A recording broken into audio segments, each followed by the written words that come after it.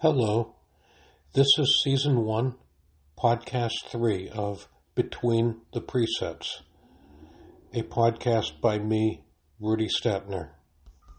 Today's podcast is recorded on June 19th, celebrated now as a federal holiday called Juneteenth, which of course is a contraction of June and 19th. On that day in 1865 in Galveston, Texas, General Gordon Granger proclaimed the freedom of emancipated people in 1865 at the end of the Civil War.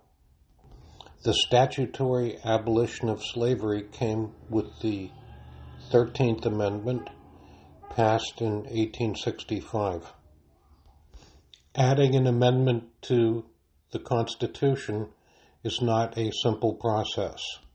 An amendment to the Constitution is passed when a two-thirds majority in each of the two houses of Congress, the Senate and the House of Representatives, passes it and then sends it on to the states for ratification. In order for that proposed amendment to the Constitution to become a part of it, it must be adopted by 3/4 of the states. This is what happened in 1865. Legal emancipation is only the first of many steps in freeing a subjugated population. Education is critical. In many jurisdictions, it was not permitted to teach slaves to read, making it easier to control what they knew. Then there was incorporating emancipated slaves into the muddied economy. This was being done at a time that the country was rebuilding itself after a bloody civil war. One additional issue was the reunification of black families. People who had been enslaved were often sold to separate plantations, sold to separate owners, and there was a long time when people were trying to track down and reunite with family members. It's worth noting that many people supported abolition for a variety of reasons. In addition to those who were simply morally opposed to slavery, there were the concerns of workers who did not want to be undercut in their struggle for a living wage by slaves. From well before America's founding as an independent country, there was a heated debate about slavery and a strong faction of the country that was opposed to its continuance. Slavery was abolished in 1783 in Massachusetts, 1827 in New York, and in 1803 in Ohio. These are among the states that freed the slaves within their territory well before the 13th Amendment came into effect.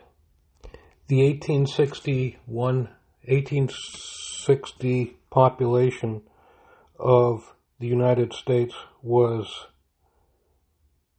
31.5 million. In 1865, probably through territorial acquisition, it was 37.5 million. The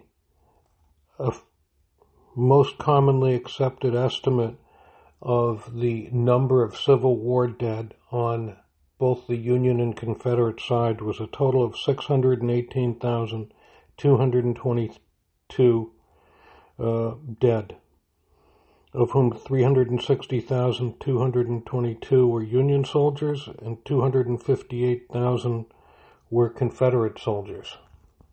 Since the population of the United States has multiplied almost tenfold since the Civil War, that would be about like having more than 6 million war dead in a war today, as far as a percentage of the population.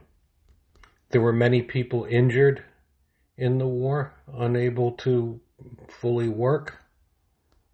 And some sectors, particularly military-age men, were particularly hard hit. Throughout its history, America has had a collective conscience. Yes, there was slavery. Yes, there was post-war segregation, Jim Crow laws.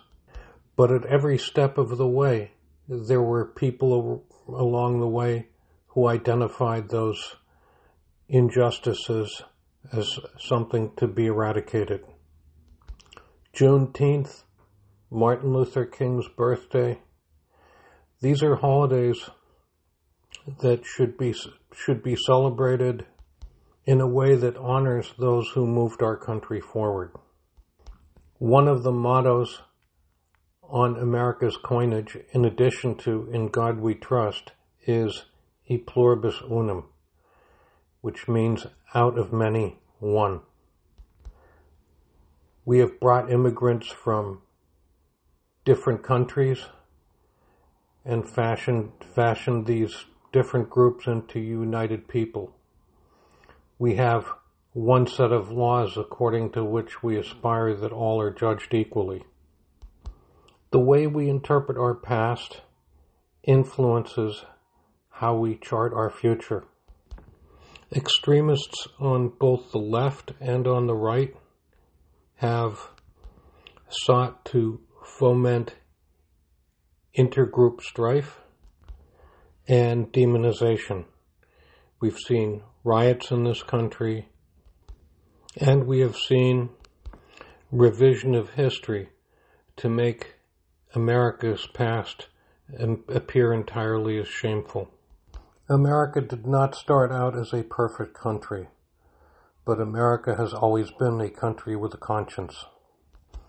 We are capable of shame, and we are capable of collectively and individually repenting of our individual and collective mistakes. People of all ethnic backgrounds have contributed to the struggle to make America one nation under God. On days such as Juneteenth, Martin Luther King's birthday, 4th of July, Memorial Day, and Labor Day, we should reflect upon the contributions that all Americans have made in America's march towards greater perfection.